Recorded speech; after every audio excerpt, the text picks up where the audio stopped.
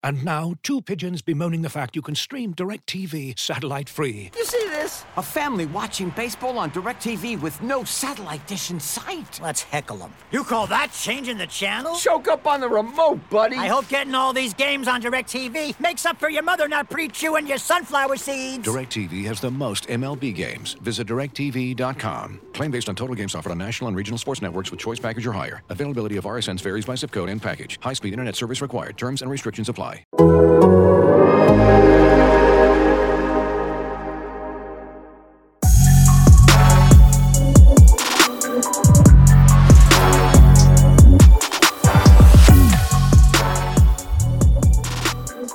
and welcome back to another edition of Atlantic and Coastal, the Athletics ACC podcast. I'm Andy Bitter, the Virginia Tech football beat writer for The Athletic and your host of Atlantic and Coastal. The season is rolling. We're on to week 3 already, a quarter way through the season. Can you believe that already? Some very interesting matchups for the Virginia schools this week. So in honor of that, I'm bringing an expert in the Commonwealth of Virginia onto the podcast to talk about it. David Teel, columnist for the Richmond Times-Dispatch. You might know him more by his formal title, Hall of Famer David Teel. David, thank you for coming back on the podcast. My pleasure, man. Glad to do it. Well, let's start off. It is a rough week, a brutal week, injury-wise for the ACC. This is a brutal sport, and it's tough to watch, and you hate to see stuff happen like this so early. But it just seemed like it was this avalanche of injury news for the ACC this week. Boston College's Phil Jurkovec. I'll get his name right now that he's injured. A wrist, hand injury. Looks like he's out for the year. I don't know if they've actually come out and said that. I think that's sort of the assumption at this point. Peyton Wilson, at NC State linebacker, out for the season with an arm injury. Virginia Tech tight end James Mitchell out with a knee injury. That just stinks. First off, overall for the individuals, you hate to see anybody get injured like this. But furthermore, for the ACC, these are 3 very good football players that they'll be missing. I'm guessing I probably know where you're going with this, but of those 3, which one do you think is the biggest impact to their team? Well, quarterback is the most important position in the sport, maybe in all of sport, period. So I think you look at Jurkovec, but I will say, having been in the press box last season when Dennis Grosel threw for 500 plus yards against UVA in the regular season finale and 4 touchdowns, when Jurkovec was hurt then, BC's got some depth there, Corbin. This will be his 9th career start on Saturday against Temple. Yeah, that could be an interesting one. You lose the preseason guy that you've hyped up and has been playing for a year. And I look at that UVA secondary last year and I go, who wasn't throwing for 400, 500 yards against that UVA secondary at that point? NC State, it feels like Wilson was sort of the heart of that defense. So that one's going to hurt. You and I know James Mitchell pretty well from being around the Virginia Tech program. First of all, just not like a better person. Right. Like just very distinguished and handles himself well. And I think that's a pretty crushing thing just from the leadership aspect on the Hokies. You look at the tight end position, I think maybe there are ways to make up for that. But yeah, Boston College losing that quarterback. You mentioned Grosel. I didn't realize he started 7 games in 2019. We covered that Virginia Tech opener that year, and that was Anthony Brown of all people. Right. Amazingly to see. Right. This seems like a lifetime ago. He's now starring at Oregon. So you give Grosel a chance. You think BC could still be a decent with him at the helm? I really do. I mean, it's not often that you've got a backup who's that experienced and that accomplished. He threw for, I think it was for 200 plus and 2 touchdowns against Florida State in 2019. Had a great game against Syracuse. I referenced the Virginia game last year. He threw 3 picks in that game and UVA won. But still, I don't think the moment is going to be too big for Dennis Grosel, even when they go to Clemson here coming up shortly. Well, he's got a nice way to ease into it. They play Temple this week. BC is 16-point favorites in that game. I think they should be able to handle that one. let's move on to recap some action from last week. And I think the big question that everybody in the ACC has right now, and the question that people want to know, were you awake for the ending of the Jacksonville State Florida State game? Full disclosure, and I am ashamed to admit it, the answer is no. No.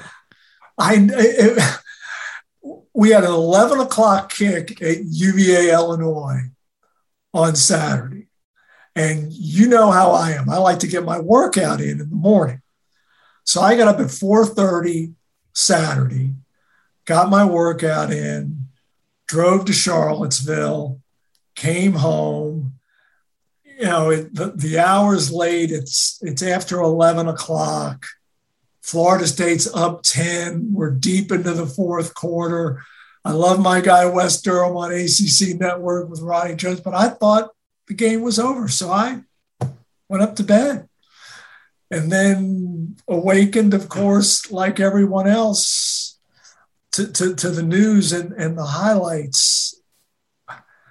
Andy, we've both been around college football long enough to realize if it's not quarterback, the one position you think about when you think about FSU is defensive back. Right. I mean, going back to Dion and Leroy Butler, Jalen Ramsey, we go down the list.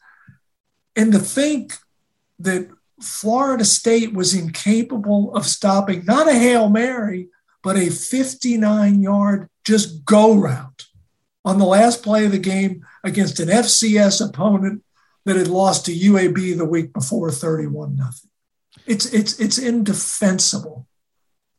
Yeah, it was pretty incredible. I actually did see it. I was on the verge of sleep. It was a long day covering the Virginia Tech Middle Tennessee game.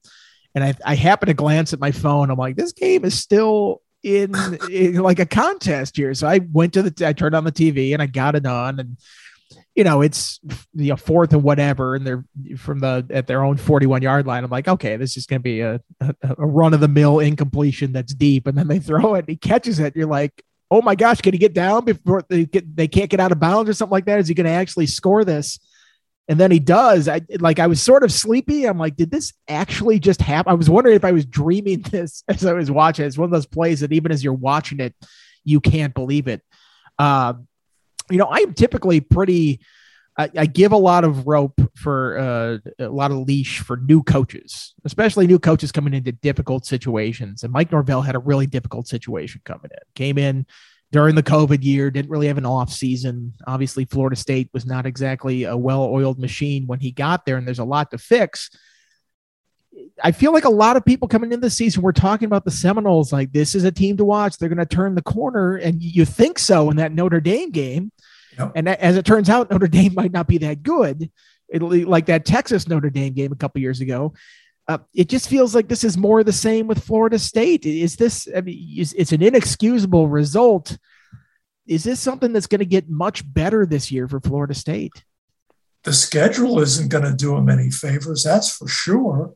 And you have to wonder about the mindset of the team right now. I mean, and you mentioned the receiver from Jacksonville State. That's a Duke transfer. Right, Clemson transfer to a Duke transfer. Yes, from Damon Philyaw Johnson, who was an all-ACC kick returner at Duke.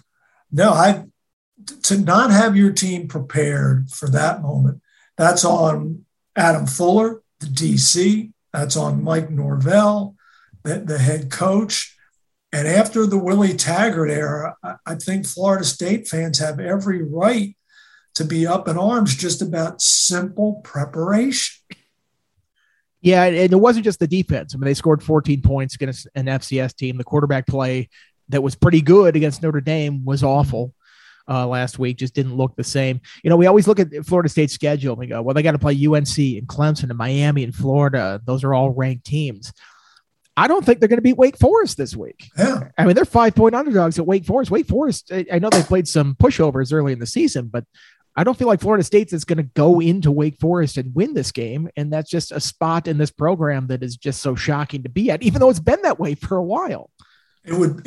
Andy, it would be Florida State's first 0-3 start since Bobby Bowden's first season, 1976. And by Wake Forest, you mean the Norfolk City champions? That's right. Right. I think they take the crown in the 757 at this point. Right. They beat Old Dominion and Norfolk State to open the year. Well, I want to hit on two other results from week one, because I feel like this is maybe sort of a contender-pretender type situation. And that's Pitt beating Tennessee 41-34, Mississippi State beating NC State 24-10. Let's start with the Pitt game, because I don't think Tennessee is very good. Let me just put that out there. I don't think the Vols are a very good team.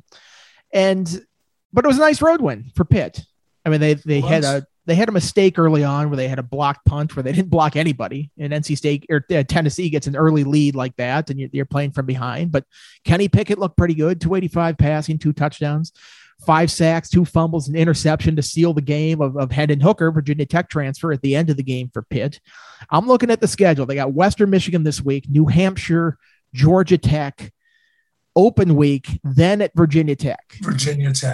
They should be 5-0 going into an open week, then going on the road against a team that they play pretty well against. I know a couple of years ago here, they couldn't do anything offensively against Bud Foster's defense, but whenever they're at Heinz Field, they do everything offensively against Virginia Tech.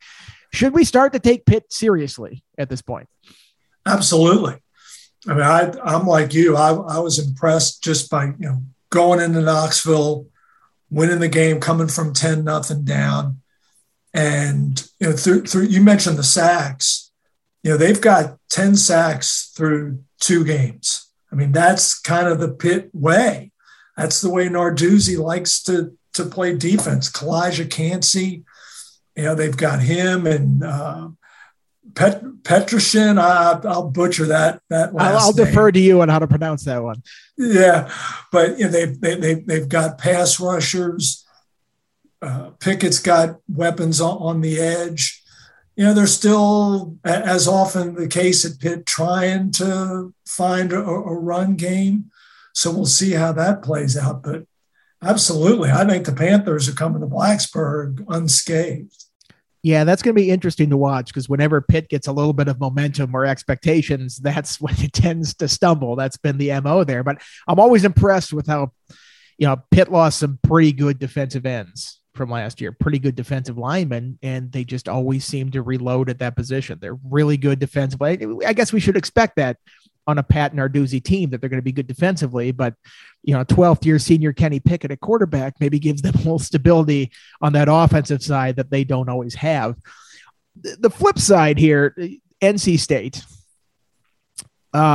pretty fraudulent, it seemed like.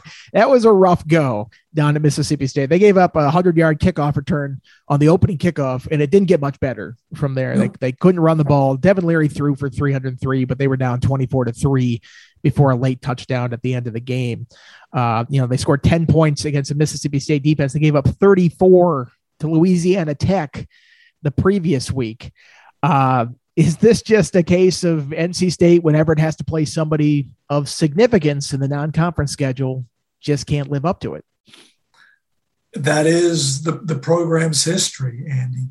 And NC State has not beaten a Power 5 non-conference opponent on the road since Phillip Rivers' junior season, 2002 at Texas Tech.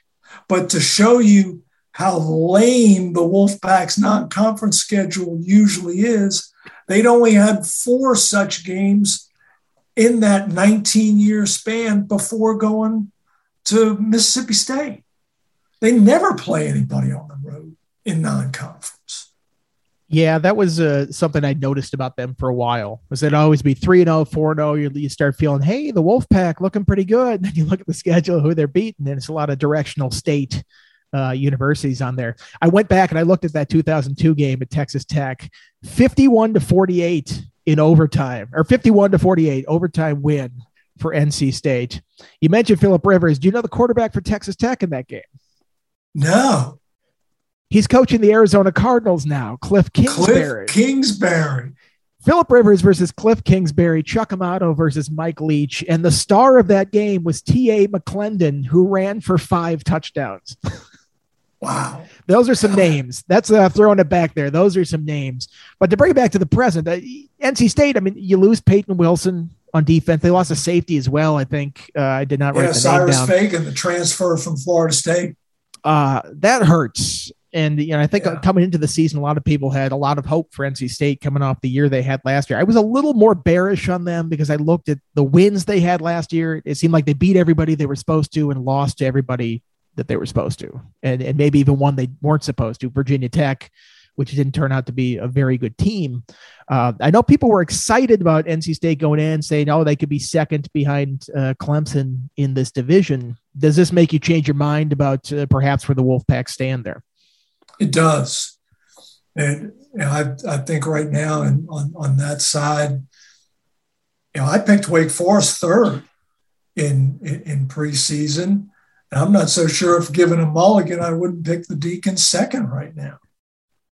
I think I had the Deacons second. It was a mish. Well played. Let's see. Hold on now. We're in week 2 and they're just the Norfolk City champions at this point. Yeah. So I don't know if it's going to hold on like that, but I looked at teams 2 through 5 really, or 2 through 6, and they were pretty similar. Yeah. And I think I had Florida State 6 because I wasn't buying into that. But I feel like like maybe Clemson's not Clemson this year, but you get back to that second tier and it's kind of similar. And I'm curious, especially BC's injury to Jurkovec, NC State's injury with Peyton Wilson, Florida State stinking out of the gate like it has. Louisville hasn't looked very good either. Yeah, I think it might be Wake Forest. Maybe this week will tell us something about that with Wake Forest hosting Florida State. I think it will. And I think Sam Hartman's sneaky good. Except for the bowl last year in Charlotte where he threw, three picks in the first half. He's been super efficient whenever he plays for the Deacons. I like him. I think Dave Clawson is one of the most underrated coaches in all of college football, in my mind. I think if given a chance, that guy could thrive at any level of the Power 5. Yeah, he hasn't exactly walked into ready-made situations in his career with Richmond, Bowling Green, and all these places where it's like, okay, there's not much there, and he's a program builder. That's what he does. And you look at Jim Grobe is like the greatest coach in Wake Forest history, or one of them among them. And then you look at what Clawson has done, and record wise and bowl wise, he's been a lot more consistent than what Grobe was. So it's not like that program is just like guaranteed to make a bowl every year, and Clawson is doing that. All right, let's turn to this week's games because the Commonwealth of Virginia has some very interesting matchups. I think we'll start rivalry week. Yeah, it's a really good week for games. We'll start with the one between 2 ACC teams. Virginia goes to North Carolina. And I'll be honest, when I saw the line for this, the opening line, Tar Heels -10.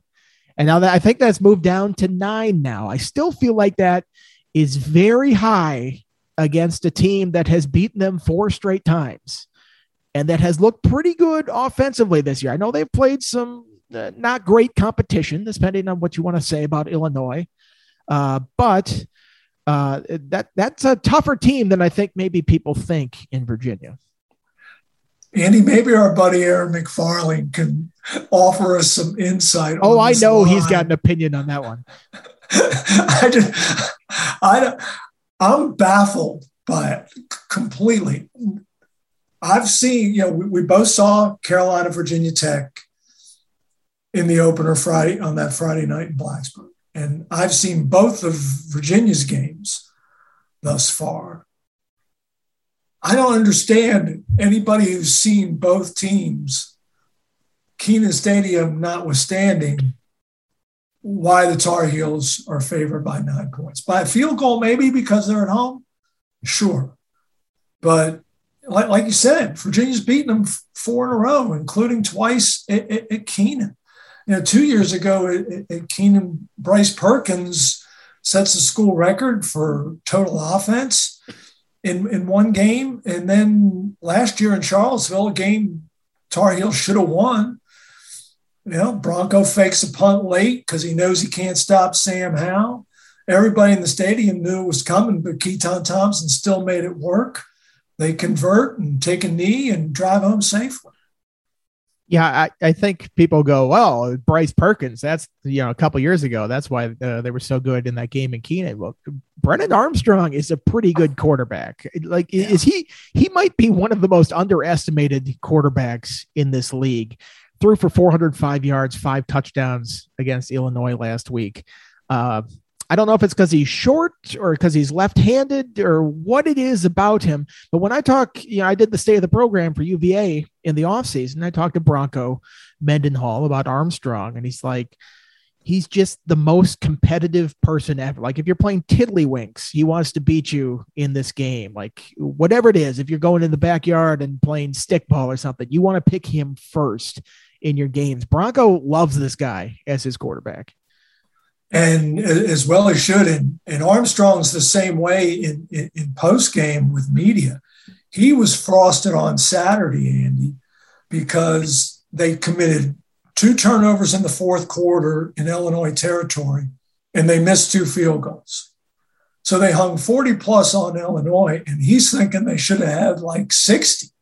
I mean, that's how he rolls. But here's a crazy thought. He was so scorching hot on Virginia's first 2 possessions that on the first snap of the third possession, he completed a 23-yard pass to Keaton Thompson, and it lowered his passer rating on the day from 390 to 376. Well, maybe if he would have thrown a deep pass, it might have gone up a little bit. Yeah. That offense to me is fascinating. Because they do, I don't want to say it's like gimmicky, but there's a lot of gadgetry to it in a lot of ways. And, Jelani Woods is he could be a problem this year for a lot of teams. 6'7" tight end. You almost wonder what that team could have done if Lavelle Davis was healthy. 2 6'7" guys out that they can just throw it up to. But, they put Keaton Thompson in the game and he's running out of the Wildcat and he's as a receiver. They just seem to do so much stuff that could be very frustrating for an opposing defense. Absolutely. A lot of misdirection, gadgetry. Armstrong caught an 18-yard pass last week. They've got a lot of different things they could do. And by the way, the guy who threw the pass to Armstrong was not Keaton Thompson, was not Ike Armstead. It was Dontavian Wicks, their deep threat receiver. So they've just got a lot of versatility on that side. We were all harping it. I put myself in this category too, scold myself. We're all talking about, can Virginia find a traditional running game? Well, I'm not sure they care about a traditional running game in Charlottesville, given their personnel. Yeah, yards are yards. And it feels like there's going to be a lot of yards in this game because the question I have about UVA is, can they slow down Sam Howell? And, North Carolina looked like North Carolina. You played Georgia State last week. It wins 59-17. Howell accounted for over 400 yards. He actually ran for 104. You don't think of him as like a running quarterback like that, but accounted for 5 touchdowns in that. I didn't really catch any of that game. I just saw the stats afterwards.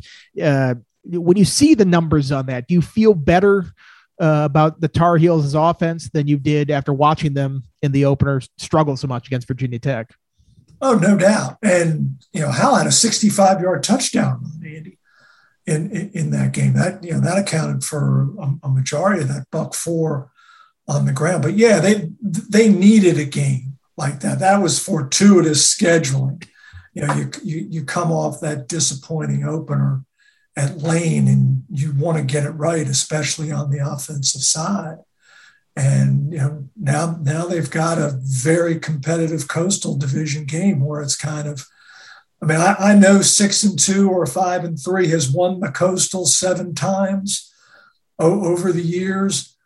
But if Carolina goes to 0-2 and does not have the tiebreaker against 2 rivals such as Tech and UVA, it's pretty difficult to envision Carolina and Charlotte first week of December.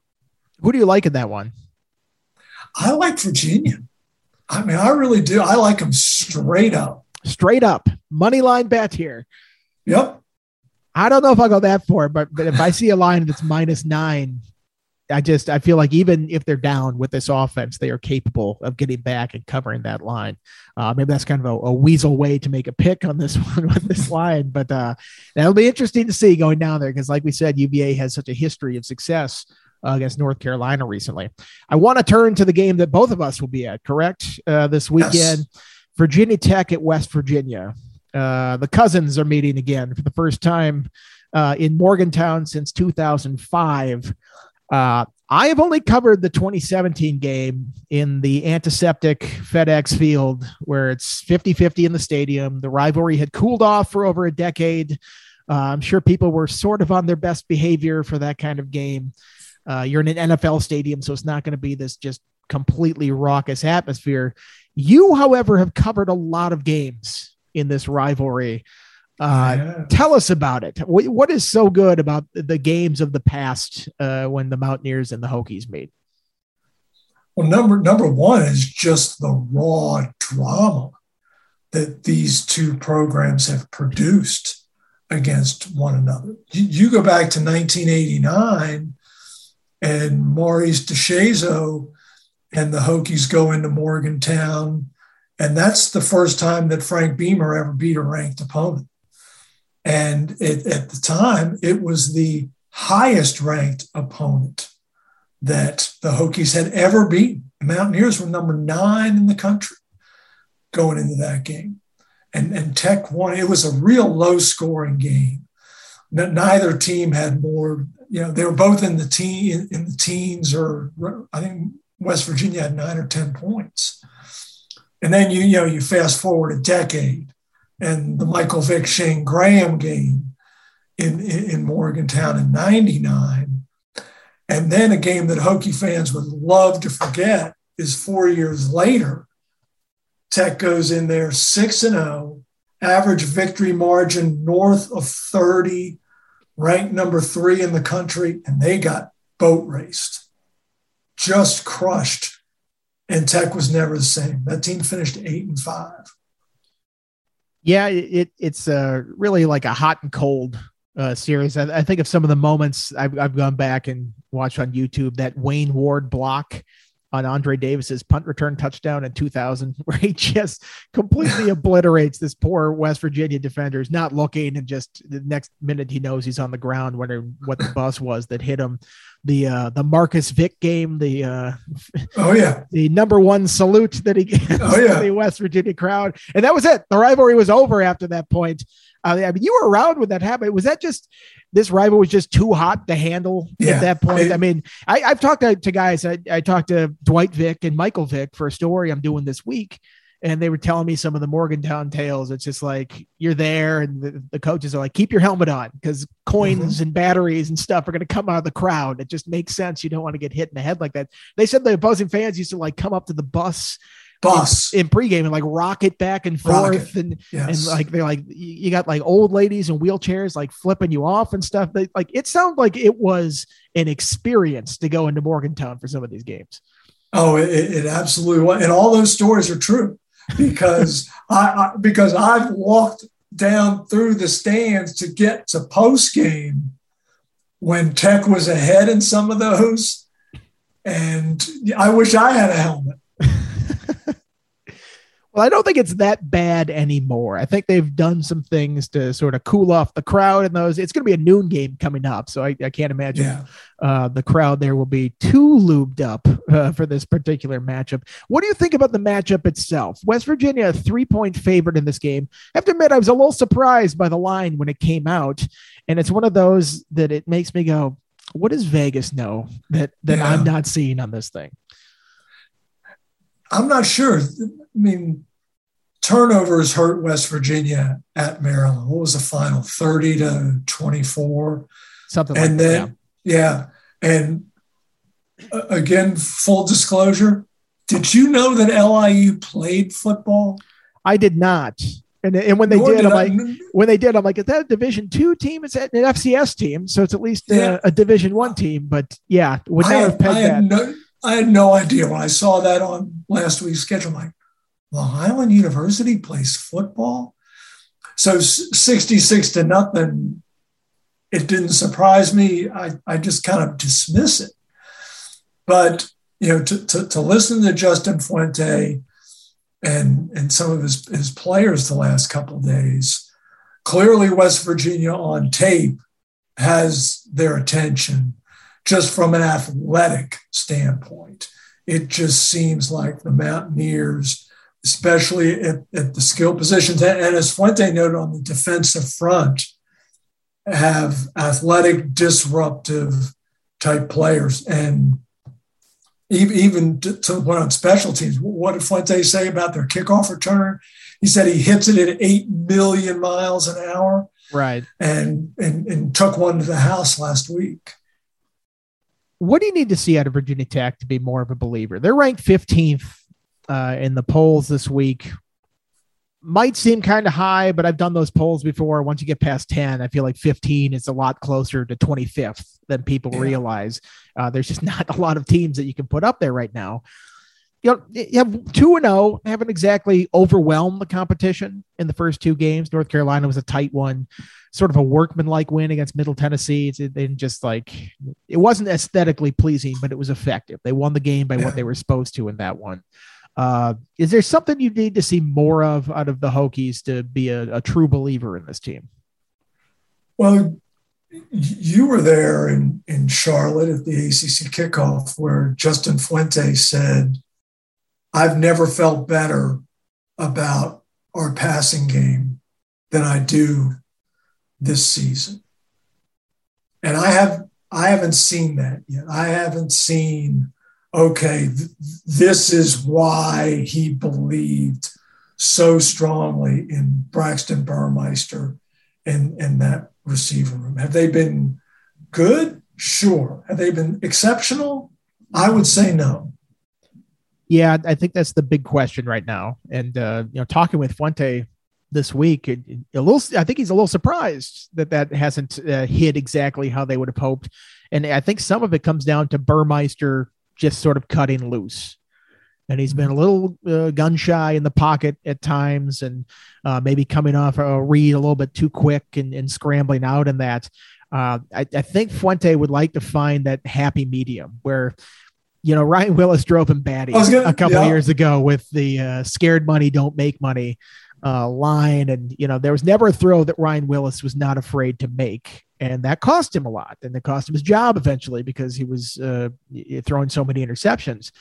I think Fuente would rather have a quarterback a little more protective of the ball like Burmeister, but he'd also like him to take some chances and make some plays down the field, or at least give his receivers a chance to make a play. And right now he's not exactly giving him those shots, or at least not in abundance of opportunities like that. So that'll be an interesting thing to want to watch. You got a pick in this game. I picked in the preseason, I picked West Virginia. I just thought this first road game, tough environment. I feel like I have to see how the Hokies respond in an environment before I really back them in that. So I'm going to stick with West Virginia on this one.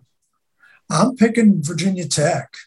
I've been impressed by the first two, especially defensively. I just think they've been so good. Now, this is the first hostile environment really they've faced since 2019 in Charlottesville to close the regular season. I'd feel a lot better if James Mitchell were in uniform. As much depth as the Hokies seem to have at tight end. Nick Gallo has one touchdown in his career. Drake Dulius has none. James Mitchell has 12, and he's got them in a variety of ways, and that's going to be really difficult to replace. All right, one more game on the slate this week that I wanted to hit, and that's Michigan State at Miami. And I know you've got a lot of thoughts on the Canes.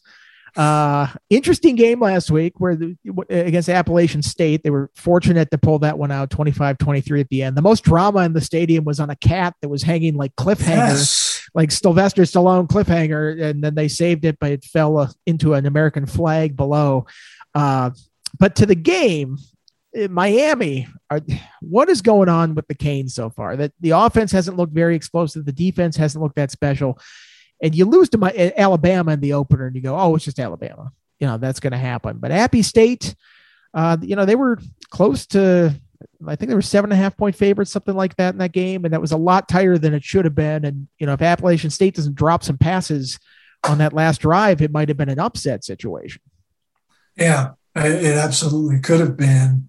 And much like Florida State, Andy, that's a fan base that is not happy, and nor should it be.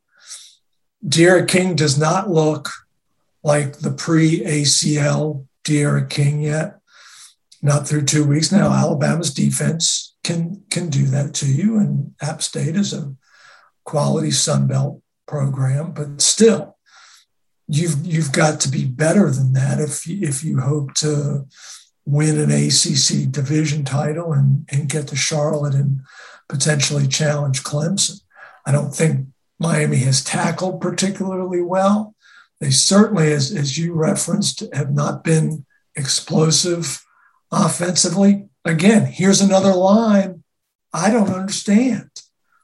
Michigan State's looked pretty good so far, especially in the opener against Northwestern. I know they're on the road, but 6.5. Yeah, that's a big number. And you mentioned tackling. Well, they're going to have to tackle Kenneth Walker III, and he's off to a great start. The Wake Forest transfer for the Spartans ran for like 240 or so, 220 something, I think, in the opener against Northwestern, 4 touchdowns. I feel like so much of what Miami has relied on in the past year plus has been D'Eriq King making stuff happen. And then, the defense has been good in spots and bad at other times. North Carolina last year beat an obvious game like that. But when you put so much on your quarterback's shoulders and your quarterback isn't that far removed from an ACL injury. I know we heard all off season that he's back, he's fine. He's just like, you don't quite get all that explosiveness back right at the 9-month mark. And I know everybody's bodies are different. They react different, but I had questions coming into the season if that was enough time for him to be fully recovered for this thing and be himself, because what makes him special is that mobility and that ability to make plays and stuff. And I wonder if we're seeing that. It sounds like in this one that you might be taking Sparty as a pick in this game. Am I correct on that? You are correct. I don't have any faith in Miami right now. I mean, this dates back to last season in that Carolina game that you referenced. I know Carolina was really good on offense last year, but really 700 yards at home, that does not speak well. I know Manny Diaz took over defensive play calling this year, but to me, the Hurricanes seem a long way away from stamping themselves as contenders. Now, you go beat a Big Ten team like this, yeah, we can chat. Well, reset the picture in the Coastal Division for me then. Before the season, I assume you had North Carolina. Do you pick somebody else? No, I picked Carolina, Miami, Virginia Tech, UVA, Pitt. Do these first couple weeks make you reconsider that order at this point? Are you ready to make any significant changes to that? No, I don't know about significant changes. We do a weekly ACC power poll among our chain papers. And this week I had Clemson 1, Virginia Tech 2, UVA 3. Wow. That could be interesting. I think the 3 through 5 teams that you had, and I had, those are the same order, I believe, that I had in my poll as well. I feel as good about Virginia Tech, Virginia, and Pitt winning the Coastal right now as I do North Carolina, Miami. Yes. And maybe that speaks more to, I think all 5 of them are about the same. Mm-hmm. And it felt like coming into the season, everybody was like, North Carolina, Miami are ranked. Those are the 2 teams that are up there. And then these other teams maybe can get into the mix. I think it could truly be going to a coastal chaos scenario that we talk about all the time. I don't know if everybody's going to be 4-4 because I look at Duke and I look at Georgia Tech and I go, I don't think it's going to happen there. But I think the rest of the division could be very, very interesting. Not many other interesting games in the ACC. I'll just list them and give me one that maybe piques your interest a little bit this week. UCF at Louisville, Georgia Tech at Clemson. Clemson a 28.5-point favorite in that game. Northwestern at Duke. The other ones probably aren't even worth mentioning. Any of those going to catch your eye if you have a free minute on the TV this week? Maybe UCF, Louisville, just to see the soon-to-be Big 12 Central Florida squad. That's a Friday night game too, so we can watch that one. Yes, we can. I'll be feet up in my presidential suite somewhere in Fairmont, West Virginia, preparing for the noon kick. See if Louisville can show a pulse, because that was a bad performance on Labor Day night against Ole Miss, and I don't think we learned anything against Eastern Kentucky.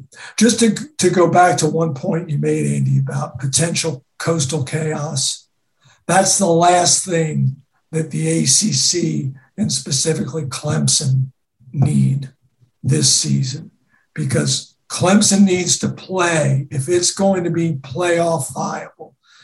Even if it runs the table from here to Charlotte, the Tigers may need a nationally ranked opponent in that game, depending on how it plays out in the rest of the country.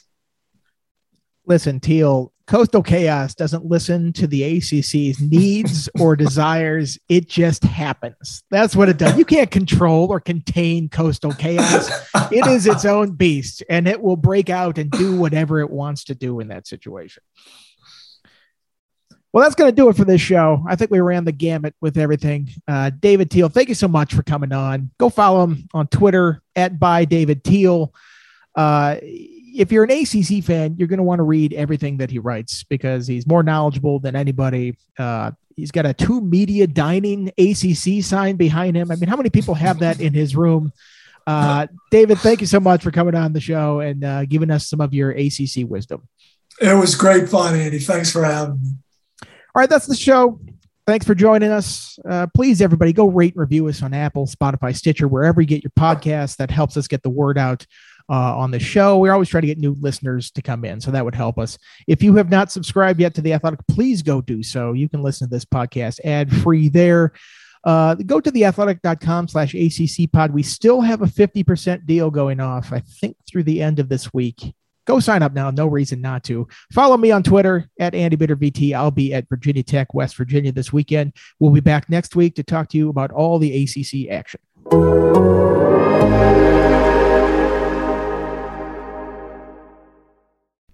As you've probably heard by now, we've teamed up with BetMGM this season. We'll be using BetMGM lines to make all of our picks, and we'll have special offers for our listeners each week. If you haven't signed up for BetMGM yet, use bonus code THEATHLETIC, and you'll get a 1-year subscription to The Athletic, plus up to a $1,500 first bet offer on your first wager with BetMGM. Here's how it works. Download the BetMGM app and sign up using bonus code THEATHLETIC. Make your first deposit of at least $10. Place your first bet on any game and claim your voucher for a 1-year subscription to The Athletic.